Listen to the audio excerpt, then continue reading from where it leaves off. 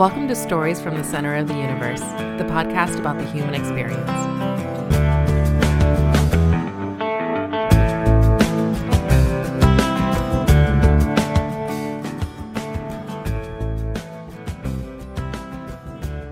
So, all right, let's do this. Do you pronounce your last name Muth or Muth? You nailed it. Muth, okay. Like youth with an M. Right on. All right, so Boomer Muth, welcome to Stories from the Center of the Universe. Excited to be here. This is one of my favorite podcasts. One of your favorite? One Yes. up. How many favorite podcasts do you have? I mean, this is the only one I listen to regularly. Wow. Yeah. But you're not a massive consumer of podcasts. I'm not Roger Lee. I noticed you had someone on just because they were the one that had listened to every one of your podcasts. But I will tell you the caliber of your guest, I don't feel worthy now. Like I was just listening to Caroline Slaughter. I saw you had Willie Grenier, a football player, professional football player, a basketball coach. Like when you started, you just had a dude that likes to hunt, right? You know? And I was like, oh, I can fit in this podcast. That's a shout out to Andrew Walk. Yeah. Yeah, no, that's all been Paul. He's been like really hustling on calling up people. I mean, these guests are amazing, and the stories are great, and the new name of the podcast is just kick-ass. So you guys are going in the right direction. Appreciate that. Yeah. Quite a lot. So I guess we should say that, Boomer, you and I work together. That's your connection to this podcast. It is. Yeah. You've been my boss. Yes, During- but I learned a lot more from you than you I learned don't. from me. Well, Yeah. sure. We'll call it 50-50. There you go. It was during the pandemic. Absolutely. It was a rough start to the year last year. But you know what? And I told you this when it was happening. We're going to look back on this fondly, and I already look back on it fondly. I do too. Yeah. Yeah. It's funny how life works that way. Oh, this is the worst thing to ever happen. Man, that was fun. Yeah. You know, your It wa- perspective is everything. It wasn't that bad. No, it wasn't that bad at all. It sure felt like it a couple moments during the pandemic, but yeah, Exactly. We're on the other side. All right, cool. So we're going to talk about a lot of things tonight, and I think typically we'll start with you growing up. You grew up in the Richmond area. No, well, I grew up. My dad was in construction, so traveled a lot. Great parents. I had one of the luckiest childhoods ever. Just both super loving and very intentional about raising me. I mean, you can see it in my name's Boomer, but my dad actually wanted to name me Muggs. Boomer's a better name. Thanks. My mom, luckily, she jumped in and goes, "No, not Muggs." And he said, "Well, how about Boomer?" I'm just imagining this is the conversation. Yeah. And she said, "Yeah, Boomer's fine." But see, what he did there is a great negotiation tactic. It's called an extreme anchor, right? He said, "I'm going to go really far this way so that if I go here, you'll be okay with it." But he kind of had the hypothesis that a name can build confidence. So people remembering your name gives you a lot more confidence. So I appreciate him and my mom just being intentional about everything. So I was very lucky, very privileged. Never had to worry about anything. But a unique childhood in the sense that I think my dad and mom had this philosophy that I'm just going to talk to you like an adult, and I'm going to treat you like an adult, and I'm not going to baby talk you. I'm not going to lie to you. And so I know one story we talked about me sharing with you, so I'll just jump into it. Yeah. And this is kind of representative of my dad's style, which was, the truth. And I had lost a tooth. And it's weird. I thought I had put it under my pillow, but we had like friends over, my parents' friends over, and somehow the tooth got lost somehow. But I thought it was under the pillow when I went to bed. But I woke up and there was no tooth under the pillow, and there was no dollar either, because they would always leave $1. And so the whole day I'm like, what the hell happened? You know, what happened with the tooth fairy? And we go to dinner that night. We go to our favorite pizza place. It's called Rocky Rococo's. And this is in the Chicago area. And we're sitting at dinner. You know, I'm 5 years old, by the way. My sister's 3. And I can remember it. And my mom and dad are there. And we're eating pizza. And my dad goes, "You know, I had a friend when I was a kid. He lost his tooth. And the tooth fairy came. And the tooth wasn't there. And so the tooth fairy bit his ear off." And, I'm thinking, man, this isn't good. I mean, I'd still have the other ear, but I don't really want to lose an ear over this. Mm-hmm. And so I start crying, which is what a 5-year-old would At do, the pizza right? place? At the Oh. pizza place. So how embarrassing, right? You may lose an ear if you're not At careful. the pizza, like how Daniel's like, at the pizza place. Like, it's not traumatic already. It's you cried at the pizza place as a 5-year-old. How embarrassing. How embarrassing. So I start crying, and my dad, he could have had some solutions like, hey, I just made that up. But instead, he took it as a moment to say, son, let's go outside. And so my mom, my sister eating pizza, we go out into the car in the parking lot, and he sits me down in the car, and he goes, son, I want to let you know there's no tooth fairy. I said, okay. Well, this resolves the whole ear thing. Yeah, you don't have to worry about the ear anymore. Don't have to worry about the ear anymore. So I put 2 and 2 together. I guess I was pretty bright as a 5-year-old. I said, okay, so what about the Easter Bunny? He said, no Easter Bunny. How about Santa Claus? No Santa Claus. I'm like, okay. Well, it's done. I got it. None of these anymore. I just realized I'm gonna have to wait. We're gonna have a child in 2 months, and the purpose of this was for my child to listen to it. Don't let her So listen to it till I'm not gonna let her listen to it till she's like 5 years old. No. So I find that out, and he goes, okay, let's go back in, finish our pizza. We go back in, and it's not over, right? So we finish our dinner. We go back home, and I guess my dad just says like, hell, he's a man now, so He was on a roll. he was on a roll, and he said, son, let's go upstairs. So we go up in the bedroom. He sits me down in his bed. I remember it so distinctly. And he proceeds to tell me all about sex. No way. Yeah, everything about it. And, I mean, this was in the time of, this would have been 1984. And so AIDS was a thing then. I remember him describing AIDS to me. He just went for the whole thing. He's just knocking it all out in one Knocking night. it all out, man. And, I guess the moral of the story is you lose a tooth, you become a man. Yeah. But so, yeah, that was, that's just representative of, and I am not upset about that at all. I'm actually quite thankful. And I remember even friends growing up would say things about sex, and I would remember that conversation and be like, I don't think that's right. You're an expert. yeah. They're still trying to figure it out. You're like, I've known this for years. Yeah. So, I mean, childhood for me was awesome. I think one thing my parents both did is taught me persistence. I know they always, and I got by example by my dad. He actually got diagnosed with MS when I was really young, and he was in a wheelchair when I was really young, and he got in remission about a year later. Yeah. And so he was just always a fighter. Later in life, he got non-Hodgkin's lymphoma, beat that too. And I think both my mom and my dad just really put this idea of just never give up and just always stay persistent and tell the truth. And so I feel very lucky. Childhood was great.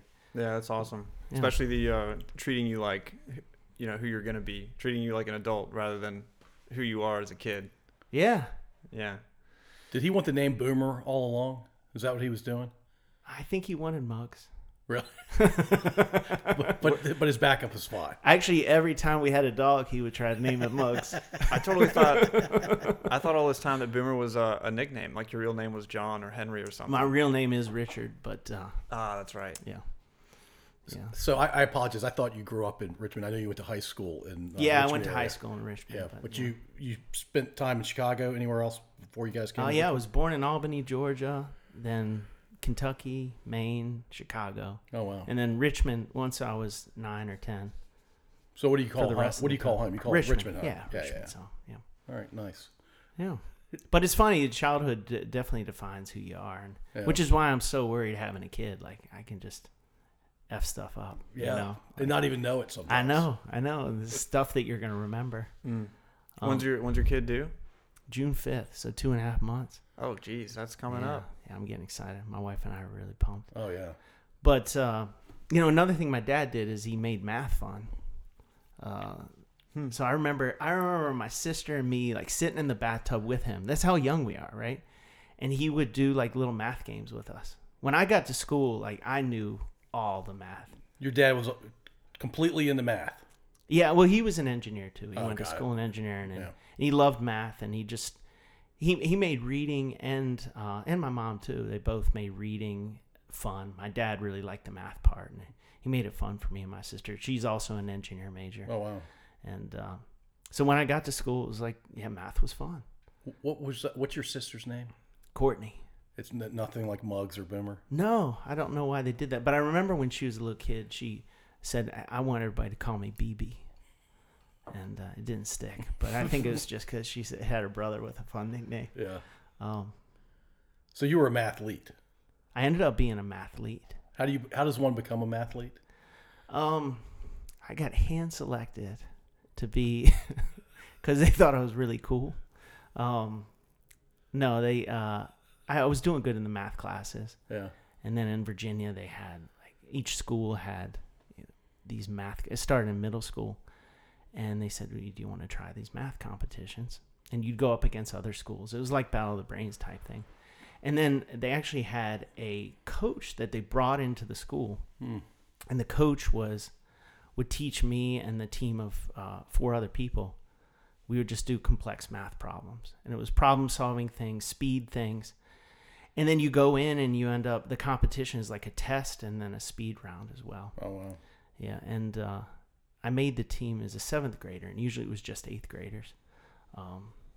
And I ended up, it sounds like I'm bragging. It was not really bragging. I ended up being 14th in the state. Nice. And as a 7th grader, which was...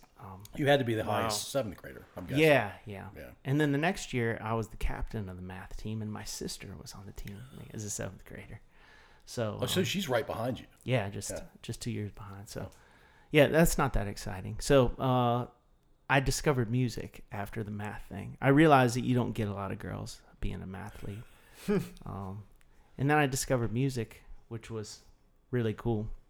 I feel like I'm doing all the talking. Yeah, it's all good. There's a lot of math in music too, right? There's a lot. Did that appeal to you about music, or what really drew you to music?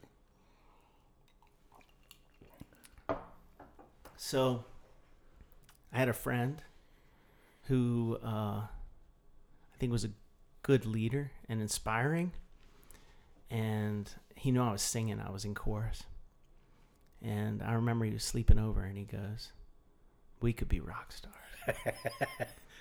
and he just had this story and this vision for us being the Beatles. You know, we were really into the Beatles and listening to music together. It was probably 8th grade, and he said we could be rock stars. And he said it in a way where I was just convinced that, yeah. He's kind of like me with the He's kind of like me with the podcast. Yeah. Yeah, and you hear it and you're like, yeah, I like this vision. So we recruited a couple other guys who also didn't know how to play instruments yet. And the 4 of us decided we were going to be a band. Before anybody could play anything. And so all of us learned our instruments, and we became a band. Is that the same band that you guys went to college together? Partially. Yeah. One of the guys in the band we ended up starting another band with other guys, and it ended up being the band that went to college. But that was my first proof in, if you decide you're going to do something and then you just practice. Music, one of the greatest gifts I think for me was practice. I would have never become an entrepreneur if it wasn't for music. Because it gives you that confidence of, wow, this is overwhelming. I don't know how to play a single note. And now I'm going to do it slowly. And each day, is a little bit more. And I remember just being really frustrated that I was so far away from it, but just saying I'm never going to give up. Yeah. And, we did really well in high school. We were, we'd always win the Battle of the Bands because we did kind of this classic rock thing. We'd play Cream and, Beatles. It's hard to lose Zeppelin and Pink Floyd, and the people voting at Battle of the Bands are parents. So how long would you say it took before you guys were winning Battle of the Band? I'm sure for a while it sounded. Oh, I remember our first show ever that there were people in the audience doing the thumbs down sign, and we played the Smashing Pumpkins song, and it was just god awful. But and you had the guts to be out there. It's awesome. I remember being kind of embarrassed, but saying, "Nah, we're good." In my head, I was like, "No, we're good." Nice. They're wrong. They're wrong, and we ended up being good. Yeah. Yeah, it was. That was a Self-fulfilling. great experience. Yeah. Yeah, and there's singers out there that you just don't think are good singers, but they have this confidence, like the energy about them that makes you just think, wow, what a great band, what a great singer. That is true. Even if they aren't technically very good. So I never got that. I never got the performing aspect. I just tried to get the voice right. well, you were vocals, right? And then you also Vocals played. and bass and then guitar. And one thing that happened is we played so much music in high school that we decided I chose my school because of the band. I think I told you. Yeah, that, you told Paul, me. but yeah. I liked Mass, so I knew I wanted to get an engineering degree. The only school I applied to was Virginia Tech because the other three guys in the band agreed that they would go to Virginia Everybody's Tech. going to Tech. Nice. Everybody's going to Tech, and we spent. And then once we got into Tech, it really took off. We were playing frats every weekend, and had people actually coming to every show. Yeah. And, You had groupies. Yeah, I would say so. Yeah. Yeah. I mean, we weren't huge, but as far as the Virginia Tech and UVA scene, we were doing pretty well. Yeah. But took a year of college off and just toured up and down the East Coast. Wow. Opened for quite a few cool bands. We opened for Train and the Strokes. Wow. And Hootie and the Blowfish. That's cool. That's cool yeah. as shit. Yeah. So let's back up. What was the first band's name? The very first band was called Elysian Fields. Okay. That was the one where we said we're going to become a band. Yeah. That one didn't really take off. That was the one where we were playing shows and you could just tell people. Those were the thumbs down. Those are the thumbs down, yeah. And then the band was called Copper Sales. But I'll tell you what, one other lesson I learned with the band thing was I remember walking down the hall in high school and seeing the sign, and we would always post signs, right? We wanted you to come to the battle of the bands to come see our band. And someone it said Copper Sales, and they crossed out the sales and they wrote sucks. And I was like, it was this feeling of like, okay, copper sucks. Now, I thought it was just that one sign, but I wanted every single sign that got to Somebody was really invested in that. Man. But it was that good perseverance lesson of, if you believe in yourself, it'll happen. Yeah. Yeah. Persistence and belief. Yeah. Did lot that of cool get you things down happen. at all, or did you feel bad but just kept going anyway when you saw all those? He learned about the birds and bees when he's 5. That didn't throw him off. Yeah, it probably, I think so. But I think I rationalized it and said, that person's jealous. Yeah, it's probably just some jealous kid. I mean, I made up a story in my head that it was like a rival band. And maybe it was. I mean, it probably was. Like, why would you... I think if it was just one sign, I would have been more hurt. Since it was every sign, I'm like, oh, they were on a planned. mission. Yeah. Everybody wants to knock number 1 down. That's what that was. I think that's the way I rationalized in my head. I've rationalized a million things that way in my life. You just try to knock number 1 off his perch. Yeah. The haters, you get energy from the haters. Haters gonna hate. That's hate, right. Hate. Yeah. That's exactly right. Yeah. So you chose Tech. You could have gone a lot of places, right? You had good grades. You had a lot of extracurriculars. You did well in the SATs. Yeah. And you chose Virginia Tech because that's where your bandmates were committed to go. I was gonna be a rock star, Paul. You kind of were. I mean, the Strokes are one of my favorite bands of all time. That's awesome. Did you get to meet? Did you not hear? We did, yeah. Did you not hear Hootie and the Blowfish? They're a much bigger deal than the Strokes. I think. I actually No, don't. they're I not? haven't listened to much No, Hootie and the the Blowfish. Strokes. I mean, it depends. Are you talking about album sales or artistic? Ooh. Yeah, like the Strokes. Yeah, their latest. I mean, they're still making. They're still great going. music. Mhm. Yeah. Yeah, no, I'm most proud of opening for the Strokes. I mean, we opened for Kansas way past their heyday. Yeah. Leonard Skinner, So we opened for a Nice. lot of bands after they were washed up, and they came through town. It was like throw Copper Sales on. Yeah. It's still fun though, right? Oh, it was a blast. I mean, I still play music, Yeah. and I actually love it more now than I ever have because it's a hobby now. Like then it was my job. It was like I'm going to be a rock star, and we didn't give up till we were 30. Oh wow. Yeah, we were making albums. I mean, we recorded 5 albums. We really went for it right before we were 30. It's probably why I didn't become a full-time entrepreneur Right. sooner. It's because I still had this dream of being a rock star until... But rock stars are entrepreneurs too, in some ways. For sure, yeah. Yeah. We were running a business. Yeah. There's marketing, there's, Just kind of performing, sales, yeah. Performing. executing all the time. Exactly. Yeah. Cool. I feel very lucky. I mean, as I'm talking about this, I'm like, shit, I'm a fucking lucky guy. Can you say that for it? On this? Oh, yeah. Oh, yeah.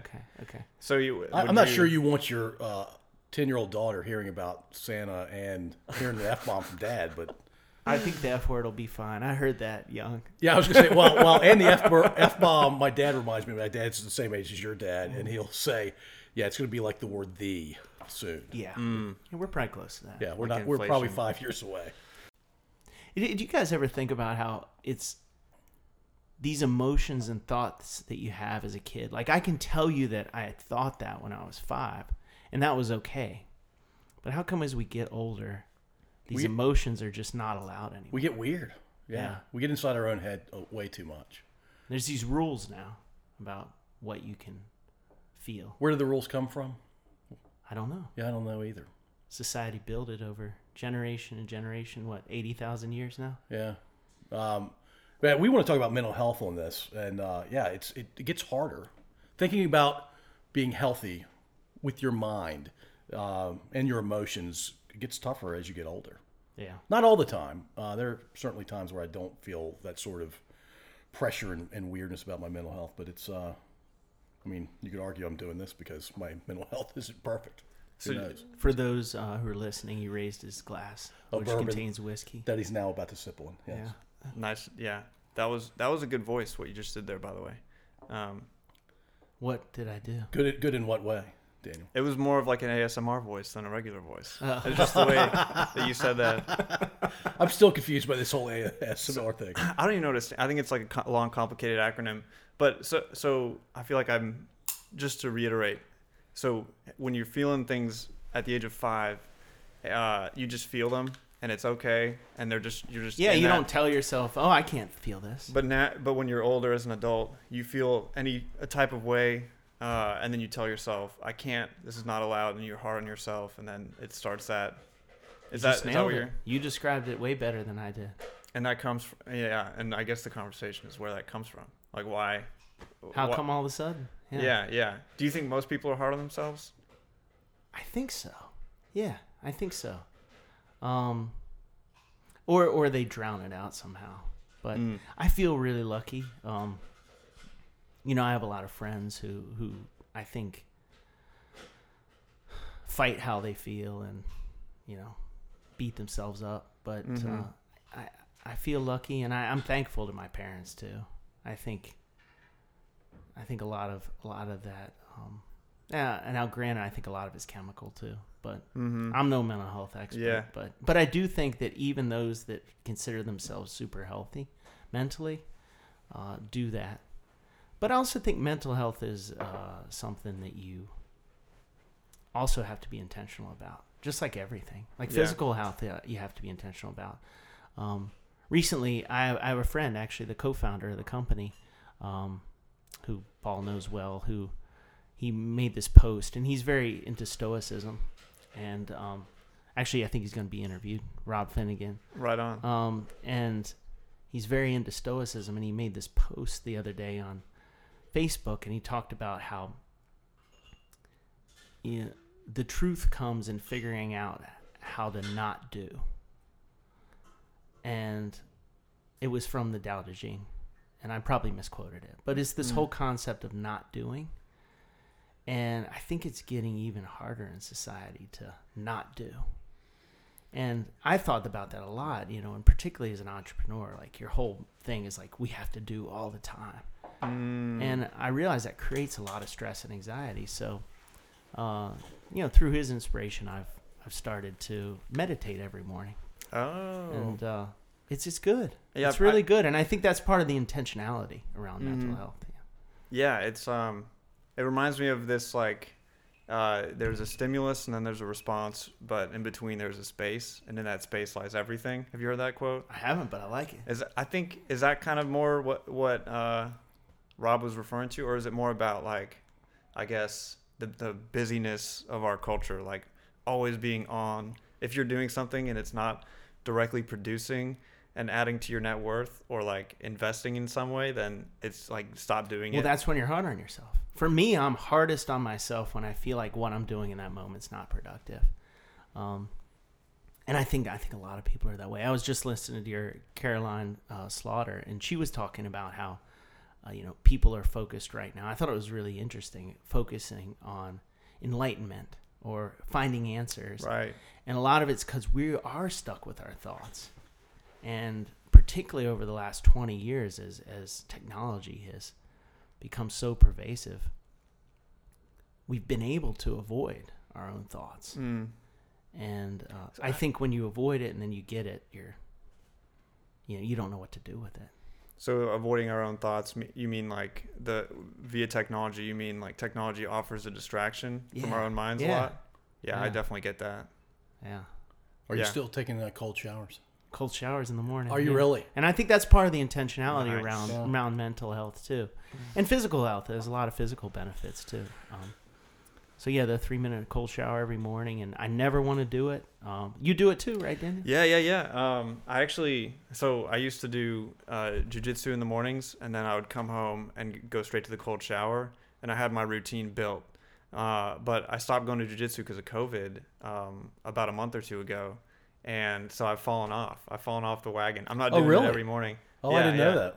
I still do it cold, but or sometimes I do it lukewarm, but I got to get back into it. I used to do, it was jiu-jitsu, cold shower, and then meditate. I use Sam Harris's meditation app. I don't know if you've heard of him. No, I have a friend who's really into Sam Harris. Yeah, he's the man. And he's done a lot of work in that space. So, but I love it, man. And then when the day starts after that routine, it's awesome, man. Having done all that. Well, and then also it's this thing that you don't want to do. And it happens every morning for me, is I'll say, you know what, I'm just going to do a minute because I don't really feel it. And then you get a minute and it's like, I think I can do another minute. And then you're like, oh, I'm already 2 minutes in. Let me do all 3. How do you time it? Do you play a song and then count it in my head? And what I found too is I measured it, my counting. My counting is actually slower than real life. That's unfortunate. I guess it's unfortunate. Or maybe it's fortunate. I don't know. But what I like about the cold shower is it's it's a choice of discomfort, which Paul's probably sick of me talking about this. I truly believe comfort is the enemy of accomplishment or greatness, and so it's every morning I get to start my day with a choice of discomfort, and that's where growth comes, right? You only grow. There's no stories of people growing from being comfortable. Oh, that was really easy. I grew so much. Mm-hmm. It was, we talked about last year. Why is last year so, why are we already looking at it in fondness? I know not everybody is, but I am. I mean, and I am too. Yeah. And I think Paul and I were going through some challenging times together. And the fact that we did that together and got through it, now I'm so much stronger because Paul taught me a lot of skills and empathy, leadership skills that I'm trying to bring to everything I do now. And it's because of that challenge and that discomfort that we went through that you got the chance to even show that. Yeah. And so that cold shower every morning, it's that's that small discomfort. A small little thing. Act, yeah. Yeah. And you did it. And it's done. And now you can kind of take on the day. And every time you do something that's uncomfortable, it never is as bad as you think. And you're always stronger on the other side of it. Truer words have never been spoken, Bober. I think you're right. Don't know if that's. I mean, there's more true words, but that. Well, I don't think it's any more true than that. I absolutely agree. I agree. Oh wow, that was really easy. I'm so much better off as a person for that. You never are. Yeah, and that's just become my mantra now. It's a solid mantra. Nice, man. Well, thank you. Seeking discomfort. Yeah. Well, you're speaking Daniel's language. When I first met Daniel, who were you listening to? Jocko. I was on a He was on a forced tear. pain. Yeah, sort of thing. I was looking for all kinds of ways to just introduce discomfort and struggle. suffering. I think I use the word suffering to be it's there's this guy David Goggins who is just this human machine who, when he was in his 20s, he was a 300-pound guy who worked as an exterminator, and he was on his couch eating Mountain Dew and chips and watching the Navy SEAL training. Oh, He's like, I want to do that. And something clicked, and he was like, I got to do that. And So the next day That's he got amazing. up and he took like 5 steps. Oh, this guy's like unbelievable. Yeah. The physical stuff he puts himself through. Like, and the way he tells it is better than I ever could. But yeah, he takes a few steps the first day, and he can't do any more because his body just can't handle jogging. And he keeps going and going. Eventually, he becomes like the 30th Black SEAL in history, and he holds the world record for pull-ups, like consecutive God. pull-ups. And he was eating chips. this dude Drinking Mountain Dew. I would love to just be on the inside of this guy's mind and experience it, because to him, like, suffering is everything. And he's like, he says the words, "I come from suffering," and he's proud of wow. it. And I'm like, for me, that just really fired me up. And so that's kind of what Paul and I would talk about a lot in the early days. It's amazing. Yeah, whoa. I got to check out this guy. David Goggins, yeah. David Goggins. He'll be on the podcast someday. Well, it's like, I read the book, but it's Frankl, Viktor Frankl. Oh, yeah, Man's Search for Meaning. Yeah. Yeah. That book, that book's amazing. And just realizing what he went through. Are you familiar with it? No. Went through the Holocaust, and he wrote a book about it. I've heard of Viktor Frankl. I Yeah. just don't know his story. It's just the perspective on life. And I think you just don't realize how good you have it unless you put yourself in the scenario of not having it. Yeah. And yeah, Appreciation leads to a lot of good things, too. it does. Yeah. It does. I love this whiskey. It's good times. All right, so you think, Discomfort. Why don't I jump to the... do you think divorce makes you stronger, ultimately? Divorce made me stronger. So I'm divorced. I actually met my first wife through music when I was 22. We were opening up for a band called Sister Hazel. I don't know if you remember that band. I do. And she happened to be at the show to see Sister Hazel and came to talk to me before the show, and fell in love quickly, and got married when I was about 27. And I was, and this is my fault, I think I fell in love with who I thought she was, and or who I wanted her to be, which is super burdensome on her, right? Like it was kind of a selfish thing to do. And we talk about discomfort. We gradually kind of grew apart, and it started to become like these arguments, and sometimes I didn't know where they were coming from.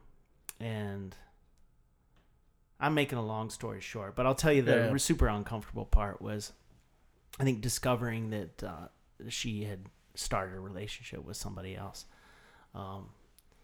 But I think she was, something had happened where she was starting to just kind of, she started saying I was cheating on her.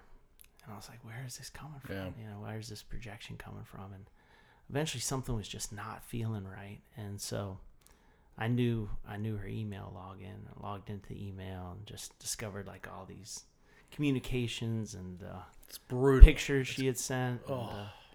And so, one thing that was really showed for me, and actually probably was part of me realizing that I had a part to play in it, because I could easily jump to like a guilt. You're the victim. I'm you're the the victim. You're the victim. Yeah. And I'd be lying if I said I didn't do a little of that.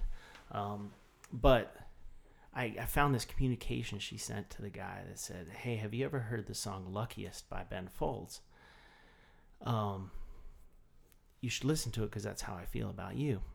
And that was exactly verbatim what I had said to her when we were falling in love with each other. You're kidding me. So she was trying to, recreate what we had in the beginning, and I don't think I had stayed focused on keeping that. Now, granted, she wasn't the right person. Like I have an amazing wife right now, and I had no idea.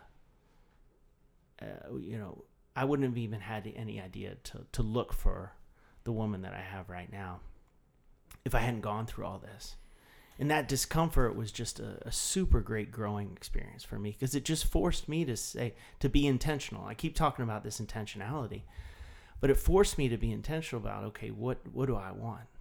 And I think these failures are what teach you. Nobody ever talks about learning a lot from things just going their way. And so you have to have those failures. And I think that was probably one of my biggest failures. And it was 10 years, right? Yeah. So 10 years to get that point. So sorry to be a bummer. I No, want this to be fun, but Yeah. So So it's part of your story. yeah, it's part of my story. I mean, I think that I needed to go through that. But yeah, you had something, Dan? just was the whole relationship 10 years or the marriage? Whole relationship, married for 4.5. Okay. One of the hardest parts actually is it took 2.5 years to get divorced. Once you realized it was over, it still took another 2.5 years. Yeah, I don't even know if I should talk about that because then I'll probably start sounding like a victim. Just like. But let me just tell you, you shouldn't get, if you are going to get divorced for some reason, try to avoid getting lawyers involved. That's what will be my biggest hard. piece of advice. Yeah, It's hard. yeah. Okay. Well, Daniel's engaged now. Okay. Yes, sir. Yeah, this is all very. Yeah. Well, Daniel's 27 as well. Yeah. Oh, No, nice. it's yeah. So it is like a decision. I only want to have to do this once. So it's it obviously nothing ever. Sometimes things don't go to plan, but it's something that I am kind of like shitting my pants about because. It's like a huge decision in life. It's a huge step. It's, I'm it's equally, arguably one of the biggest you'll ever make. Yeah. I'm tying my fate with somebody else. I'm equally excited as I am nervous about it. It's Yeah. like, it's something else. But yeah, it's crazy. And to me, like, divorce is not an option. I don't want it to be. But like, You also need to be happy. I'm not saying that you guys won't be happy for 60 plus years, but yeah, That's right. Everybody deserves the right to be happy. yeah. So did you also have a kind of mindset like that? Like, I'm getting married and this is it. And like, we're going to tough it 100%. out. That's why it's so hard. That's why it's so hard. 100%. Yeah, I mean, you feel like, talking about feeling like a failure. I mean, my parents they're still together, and they've been together since they're 14 years old. And so, yeah, it just wasn't an option. Nobody in my family, I mean, nobody close to me had gotten divorced, no grandparents or anything. Yeah. So, yeah, I fought hard to try to not fail at it. And that was actually, in hindsight, kind of stupid. I should have never married her. Oh, another thing is my dad told me not to marry her. No way. Yeah. He Dang. said you shouldn't marry her. That's the straight shooter. Oh, talking. yeah. Yeah, that's the same dad who's talking about Santa at age 5. He yeah. said you shouldn't marry her. And I'm like, I know better than you. Oh. Yeah, so I certainly, I listen to what my parents have to say now. Very much so. And I'm madly in love now. And Nice. it took a lot of maturity to actually realize what love should look like. Mm. And so And how long you been married now? 2.5 years. Nice. 2.5 years, and we're about to have our first kid. Thank God I didn't have a kid with my first marriage. So Yeah, can you imagine? I've Yeah, heard it's that brutal. complicates things. Yeah. it does, yeah. Well, you want to talk about mental health being a challenge. Yeah. Oh, Yeah, yeah, well, definitely. So, do you want to reveal your daughter's name? Yeah, daughter's name is Noomi. So Noomi. And it just came up because, about a year and a half into my relationship with my wife, we've been together a little over 5 years. And we were just watching this movie, and we saw that the actress's name was Noomi. And she goes, I like that name. I said, me too. She said, well, if we have a girl, let's name it Noomi. And, one thing I've discovered later as to why I like that name. It sounds a Oom. little Oom. like you're, yeah. Yeah. Well, it's along the line of Muggs, Sweetest Boomer. sound is the sound of your own name. That's what Dale Carnegie said. Well, it's not a name like Paul or Diane, right? It's, Yeah, it's- exactly. yeah. Oh, I would imagine. Hopefully, we'll have more kids. We'll see, but they will all have unique names. Yeah. Mm-hmm. Any of them going to be Muggs? Probably not. And what's cool, it's unique, but it's also simple, and it's spelled like it sounds. Yeah, it's just like it sounds. Noomi. Yeah. Yeah. So I think that'll be cool. Thanks. I appreciate And that. congratulations, of course. Yeah. Thank you. Thank you. She's going to look back fondly at the naming of her. Oh, yeah. Thank you. Yeah. That's why you did this, Paul. Yeah. I love the mission of your podcast. I know that when you were talking to Caroline, you were like, you kind of were like, I don't know why we started it. But you made a good point, Daniel. Of I know where we got, and I know where we are now. And it's about ensuring that you share your stories and that your story lives on. Yeah. And isn't it so beautiful that we actually have these mediums now to be able to do it? It's awesome. Yeah, I mean, you think just 1,000 years ago, you would have no way to do it. It's all word of mouth. Yeah, and then Yeah, every scrap of like what people did, how they spoke from 1,000 years ago is precious to historians today. Yeah. And soon, like this time, people in the future digging through the artifacts of this time are going to have to dig through a bunch of noise, basically, because now it's an overabundance of information and recordings, and like everybody's got a podcast. Unless you know what you're looking for. Exactly. Like yeah. if I'm new me, I know what I want to listen exactly. to this. Yeah. I'll burn it on a CD. Get it on a cassette too. Now, is there a name for the new generation yet? Is Numi going to be because Gen Z, you got the Zoomers, Yeah. and then My kids, yeah. your kids. Is there a name for? I don't know. Where do you go from Z? Do you go to double A? That seems weird. Seems like a bad choice. You call them the Noomers. Oh, there you go. The new Wow. ones.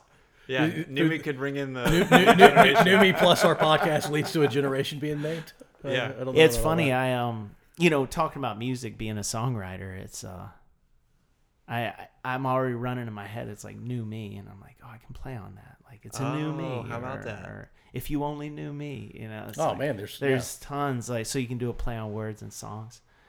It's funny. I was thinking about songwriting too. Being a songwriter, and Daniel, I'm actually going to pull it back. We were talking about the emotions and the emotions you're allowed to have. Mm-hmm. Why I love writing songs is because for some reason when you write a song, every emotion's fine. Oh yeah, It's so weird. It's like, okay, I've turned it into an art form so I can say whatever I want. yeah. And you're not going to judge me. You're just being creative. Yeah. Yeah, and I was actually just thinking about one of the songs I'm most proud of that we play now. It has a line, when your pockets are full, it's hard to run. Mm. So let's pretend we're poor and let's have some fun. And I'm like, okay, that sounds like some fucking privilege right there, right? Like, look at me bitching about the fact that I'm upset that I can't run anymore, or I can't, it's but then when I show it to other people, they're like, that's a beautiful line, right? And it's just because it's how I feel. But you think about that concept, and if you dissect it, it's like, well, that goes back to the comfort. I think what I'm saying is like, I'm comfortable, so I feel like I can't run. I can't try new things because I got to preserve what I have. Right. Mm-hmm. And that's the concept. But I guess it just bringing back the idea in my head of, wow, as a songwriter, you can say whatever you want. So maybe that's why I like writing songs, is there's no rules there. Yeah. Yeah. It's hard to criticize art, or it's easy to criticize art, but it's hard to be like, that's not okay for art, because it's just, Well, it's meant to be expressive too. Yeah. And there shouldn't be limitations on expression. Yeah. Yeah. And that's and a I safe feel place like to do it. You can write a song and then you can say, I don't know why I felt that way when I wrote that. Yeah. Right. And they're like, okay, well, you showed your vulnerability. It reminds me of like the punk movement, where it's just, there's so much emotion in that genre. And That's all it is, that right? generation. Yeah. And like, that was their thing. Music was their thing. And I don't know, where else would that energy have gone? If not for music, Mm. Oh, it would have been riots on Capitol Hill. Yeah. They just needed some music. They needed some full spectrum emotion. Unfortunately, they realized that Rage Against the Machine they can't listen to that anymore because it's a different machine that they're raging against. Great band too, by the way. Yeah. That's Nice. hilarious. All right, so you worked in corporate America for a bit, right? I did, yeah. Yeah. And I started a business while I was in corporate America. Yes, you did. So about 4 years into my corporate job at Capital One, Yep. I decided I wanted to start a company. And my dad had gone through non-Hodgkin's lymphoma. I think I had told you about that. And he had recovered. But I saw something interesting when my dad recovered. And by the way, his process of non-Hodgkin's was tough. He had to have stem cell therapy. They took the healthy stem cells out of his blood, give him extremely high doses of chemo, and then they put the healthy stem cells back in. And his body just starts from scratch. Like his hair grew back a different color. It was crazy. That is crazy. And my mom became his caregiver, right? So she was helping him do everything, like go to the bathroom and shower. Stuff that It changes the whole dynamic of husband and wife relationship. And I saw that happen, and I knew I wanted to start a company. And in seeing that what happened, I realized that if my mom had somebody to come help, that they could have kept their same dynamic. Right. Somebody to come help them with those personal care things. So I decided to start a home health care business, and where caregivers come in and help you do the everyday things that you and I might take for granted. And but I was too afraid to leave the corporate world. And one of the reasons I think I was so afraid is because the people I was talking to, and you've talked about this, Paul, you talked about, I want to get a better podcast, talk to podcasters. Yeah. Don't talk to the people at work. Right. Right? But I was starting to be an entrepreneur, but I was talking to people that are at work. Yeah. You know? Last people like in the you're world at you should talk Capital to. One, and I'm talking about this, and they're like, "Oh, that sounds risky, man. You got a good thing going here." So They're projecting their stuff. Yeah, they're you. projecting. And I'm like, "Oh, I do have a good thing going on. I'm making over $100,000 at 26 years old." Oh yeah, I think. So I decided to start the company while I was at Capital One, and I learned 2 really valuable lessons. One, if you try to do 2 things at once, the best you're going to do is mediocre at both of them. And I think that, the most important lesson I learned was probably from our clients. So we were carrying on seniors. And if you want to figure out the right way to do something, talk to people that have already done it.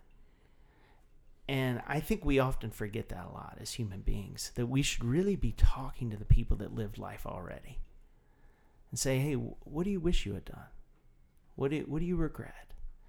And sometimes you don't even need to ask. You just got to listen. Yeah. And I was forced to listen, because if a caregiver called out and I couldn't find a backup, I'm there. And so I remember sitting on couches, like watching Married with Children, whatever's on the TV show, after work and caring for the clients. But then a lot of times having conversations. And I found themes in what seniors would tell me is that nobody I ever talked to regretted something they tried and failed at. Only regrets they ever had were things that they never tried. Yeah. I'm like, shit, we got this backwards, right? Yeah. The real risk in life is not taking a risk. And Daniel, I think I might have told you this as a pep talk when you were going for your job, right? Yeah. And it's so important to me. I try to share. You've probably heard me tell this story multiple times, Paul, because it's just so life changing for me. Is this realization, and I feel like it's not as deep, but it's like the realization of the guy that was drinking Mountain Dew and decided to be a Navy SEAL. For me, I was like, I am looking at life the wrong way. Not taking a risk is the risk.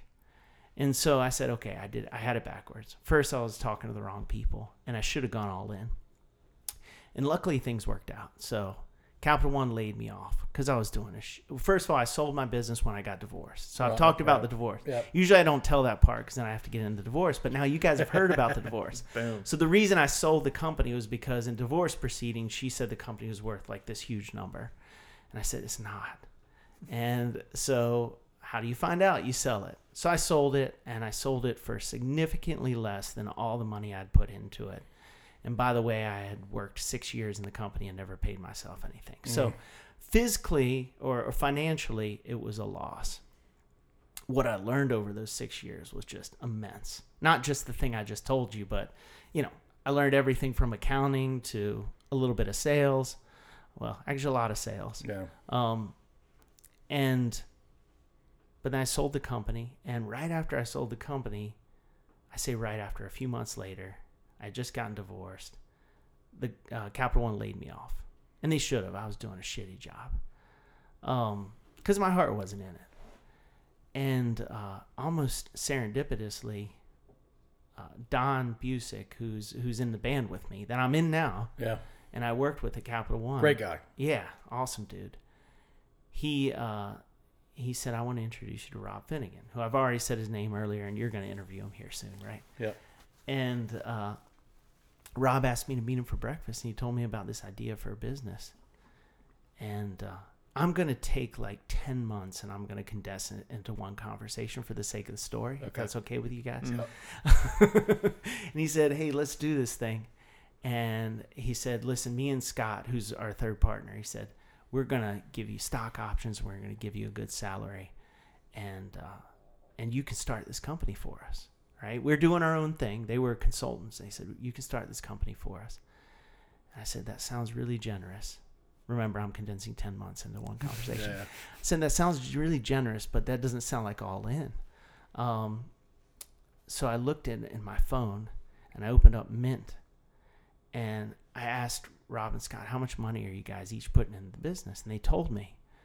And it happened to be like $1,000 less than all the money I could pull together. And I was like, the world is talking. The universe is talking. 401k. Yeah, like as much as you can. You can't take the whole 401k, but as much as I could to get it together. And so I said, if I put the same amount of money as you guys in, can I be an equal partner? And they said, sure. Huge baller move. Huge. Well, I learned the lesson. Yeah. Right. Yeah, so yeah. I had a good feeling that I was more likely to regret not doing that than doing it. And so I just went all in. And as soon as I did that, failure wasn't an option. Right. And that was the greatest gift was, okay, now you got to figure it out, man. Little failures along the way, but not the big failure. Yeah, not the big failure. Right. Oh, the failures every day. Yeah. And honestly, to tell you, I never doubted if we were going to, I mean, every day I was like, oh, maybe we just shouldn't do it. I mean, I didn't tell Rob, but I was like, maybe this thing isn't going to work. But then in the same day, I'd be like, oh, hell yeah, this is going to work. You know, and it was just this whole yo-yo of, and even when I said maybe it's not going to work, it was just me exploring mentally, is it okay if this doesn't work? And then I'd always get to know it's not okay. Okay, it's going to work. Yeah. You know, it's kind of you test yours. I think we all do this, right? I know sometimes we'll state extreme things in our head and say, okay, how does it feel to say that? No, that's not it. Yeah. And then you go to the other one. Sometimes we say it out loud. Sometimes we just do it in our head. But And had you been just an employee with stock options that they had hired, all of those internal dialogues would have gone totally differently. And it could have meant, hey, yeah, it's not going to work. See you guys. Yeah. Right. And so it really was mutually beneficial, I think. It was great for all three of you. Yeah, I think so. And so it's just been a great journey. Being a business owner, I am so passionate about entrepreneurship. I try to find a reason to, and you've probably seen this, Daniel. Wasn't I talking to you about? Oh yeah. Hey, why don't you start your own company? Right? I just want to throw this on everybody. I'm like an evangelical about startups, but you tell people that work at your business to go start their own businesses. Like that's the level of that's the level of passion I have. I'm constantly telling the people we work with, hey, are you starting to think about that business? And hopefully we'll get to a point where maybe I can be an investor. Yeah, there you go. Yeah. And these people, and like they say, the investment happens and you invest in people. 100%. You invest in people. Yeah. If you don't find the right people, I mean, we've got Paul. Paul's a big reason why this company is doing well. Tried to get you, Daniel. It didn't work. But I think he was too big time for us. Definitely not. Oh man. Well, speaking of people, I'm going to throw some names at you and okay. Get your 1 or 2 sentence response to the name. Andrew Mauch. He's a ton of perseverance, and he never gives up. And he's a great dude. Oh, just a great person. He strikes me as a loyal But I'm guy. thinking, a loyal guy, Mm-hmm. super loyal, great attitude. And I think with him, and he was on the podcast, so he's the guy I was referring to with the hunter. His attitude, he chooses his attitude. And he's super high EQ as well. He understands how the people around him are feeling. And then he just doesn't give up. Yeah. Like, he doesn't procrastinate at all. He says, oh, that needs to get done. I've got it done. Yeah. And so, super awesome dude. Yes, he is. And we'll say Doc Tuna because he loves his nickname. Yes, Doc Tuna. absolutely. All right. I'm going to throw Lindy Heffernan at you. Oh, she's someone who puts her entire self into everything that she does. She is so passionate and, in a wonderful way, puts her emotions into everything she touches. Like, you can tell that it really means a lot if what she did was a good job. Yeah. And she doesn't let anything fall. Never. No, never. And she has to essentially run the whole company. She does a lot of it, yeah. Was she a guest on the show? She won't do it. Oh, Yeah. okay. Well, we need to get her on the show. I've been trying for a while now. Yeah. I'll eventually get her. No, she's phenomenal. And you can see she's a person where you see the emotion on her face and you're like, she really cares. Are you ready for another one? I guess I didn't know this was happening. Yeah, I didn't either. I just kind of made it up. In Jerry Kershaw. Oh my gosh. Yeah, you're just calling out just phenomenal high performers at the company. Yeah. Is that what you're doing? They've been around for a while, Yeah. too. They were there not at the beginning, but they've been there a long time. They're generation one at our company. I would say she's a person that just doesn't realize how amazing she is. She doubts herself, I think, a lot more than she needs to. Yeah, she does. She is so capable, so sharp, so fucking sharp. Yep. She sees things very quickly, and just needs to see herself the way everybody else sees her. Yeah. She'll get there. Yeah. She'll get there. All right, last one. Jamie Malik. Oh, Jamie Malik. He's a guy who, with a couple drinks in him, is a lot more fun than without drink. No, Jamie Malik is a super sharp guy. He was on your podcast, and I mean, I think he got a perfect 1600 on his SATs. Did he? I know he got 800 in math, like you did, Yeah. because you two were the only two that got 800 on the math part of the Mila SAT. got an 800 on that. Oh, that's right. There are three of you. Yeah, That's yeah. right. I forgot. Yeah, maybe he didn't get 1600, but I mean, what? He got a PhD when he was 23 years 20 old. something. Yeah. It's crazy. I mean, super brilliant. Except he doesn't know Irish geography. And I and/or heard Irish about history. that. That's going Yeah. around. A lot of people are talking about how he messed up the Irish geography. He wouldn't tell anybody that he was on the podcast because he screwed up Irish geography. It seems like a little ridiculous reason Yeah, to, you should just to tell do people, that. But yeah, just tell people about it. Yeah. super brilliant. Don't play trivia with Jamie. But you know what's great about Jamie? Super genuine. Oh yeah. If you get in a conversation with him and ask him questions, he will just tell you who he is, and I think it's awesome. Makes you want to be around him. Let's end this with you talking about your wife, Claudia. Thank you for that, Paul. One thing I just love about my wife is that she's so curious about everything. And you know how a lot of people are just like, I'm going to come in and I've made up my mind. She's a person that I feel like is constantly listening to every input she gets and is not stubborn in a way where, hey, I'll change my mind. Okay, you give me this? Yeah, that makes sense. And I'll change my mind. And, you know, I look at her with her friends, and I think that's a great indication of a person, right? And she is just the moral support and the kind of leader amongst everybody that she interacts with. And that's true with me, too. She's just so cool about everything. And she also will tell me the truth. I did this exercise recently where I asked the people closest to me, what do you think are the 5 most important things to me? So it gives me a perception on how they think, I think, place importance on things. Claudia said that work was number 1 and family was number 2. And it didn't hurt my feelings. And just even the way she was being presented, sincere. She was being sincere. And that's hit me, actually, this was just a week ago. And so it's her way of not being like, she's not going to pound it into my head and nag me about it. But it's like, you asked me a question. Here's how I perceive it. And it gives me the ability. I think she realizes influence, the power of influence, is it for it to be the other person's idea. Yeah. And it makes the other person feel so much better about it. But she's just supportive in everything. My biggest fan, which is just makes me feel great. And I'm her biggest fan. So It's a great thing. not that everybody on this podcast wants to hear about my wife, but well, she's amazing. Your daughter will love to listen to this someday. Oh, thank you. Talking about thank your you. wife. That's very thoughtful, Paul. Yeah, I try to be every once in a while. Yeah. You guys got a great thing here, and the fact that it feels like a very selfless thing that you're giving to the world. So thank you for that. Very cool. That's We a appreciate that. great notion to end on, Boomer. Thank you so much for joining us tonight. Had a good time. I enjoyed drinking bourbon with you. Absolutely. I wish Daniel would maybe drink a little bit of bourbon, but it's fine. It's no big deal. I'll loosen up someday. Yeah. Cool. Thanks, Boomer. Thank you, guys. Appreciate it. Take these broken wings and learn to fly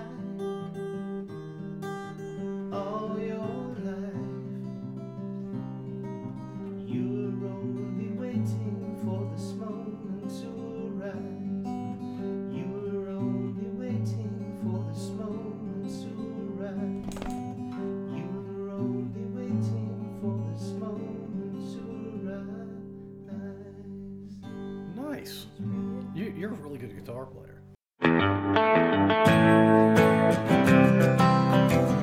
Thank you for listening. If you enjoyed this episode, please subscribe to wherever you listen to podcasts. We'd also really appreciate if you'd rate and review us. You can find us at scodupodcast.com.